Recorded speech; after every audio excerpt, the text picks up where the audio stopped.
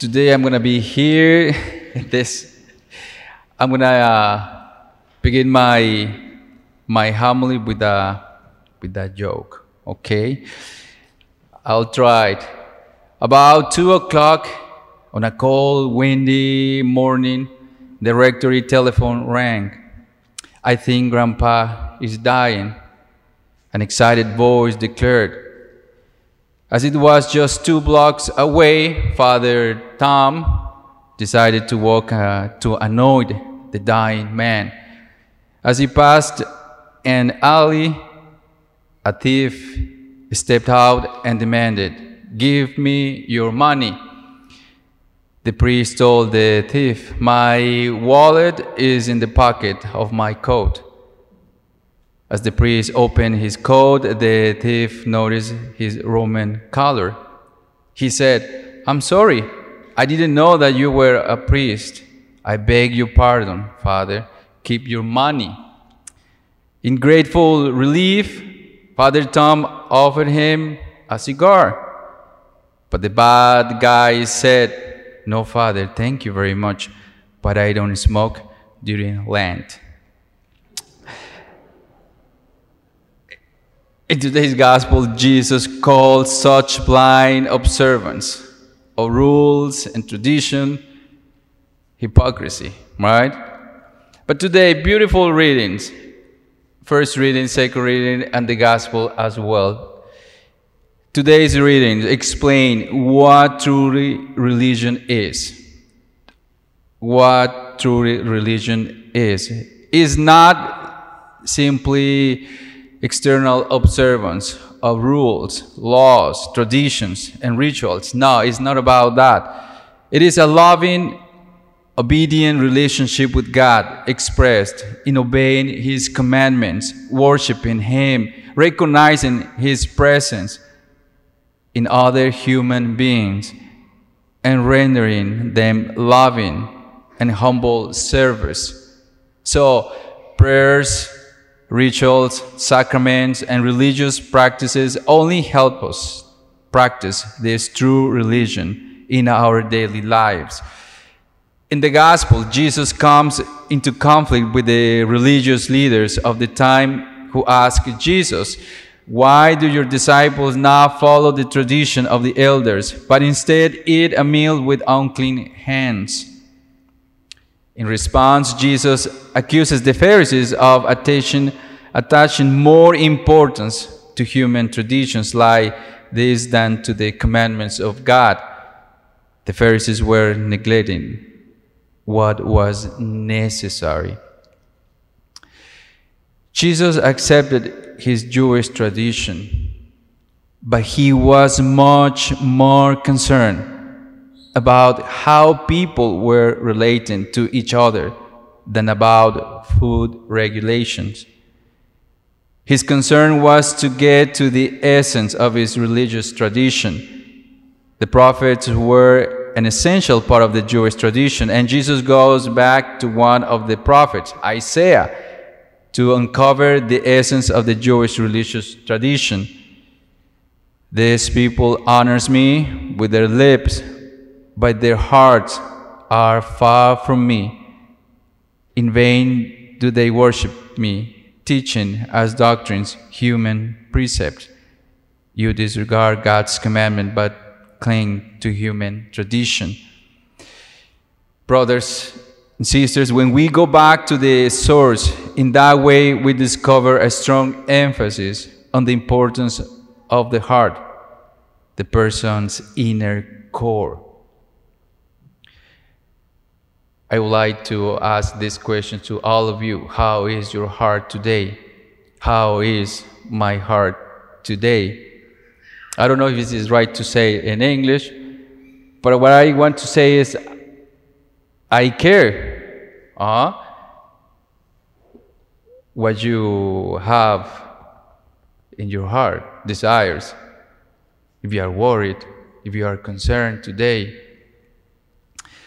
So God looks for human hearts that are open to being transformed by His love, human hearts from which flows a love that reflects God's changeless love. I love that in the words of today's second reading comes to the help of orphans and widows, those who are most vulnerable among us.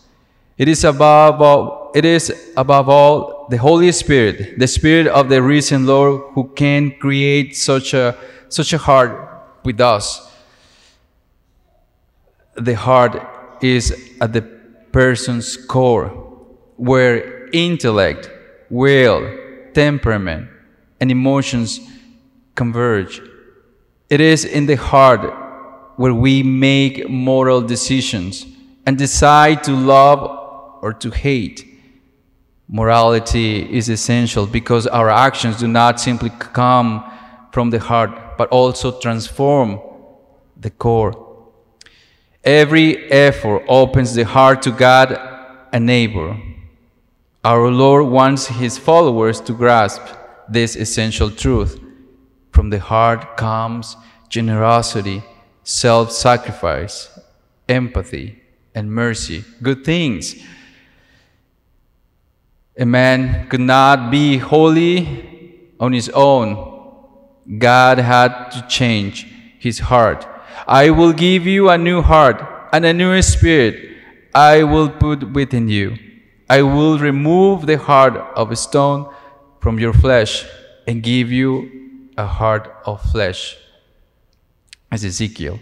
This is about Ezekiel. This gift is given to us through baptism. We have a new spirit and a new heart. Our whole being is renewed by the reception of the Holy Spirit and in our configuration to Christ.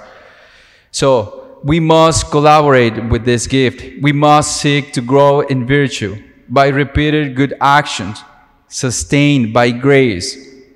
Our efforts will make our hearts gradually more like Christ.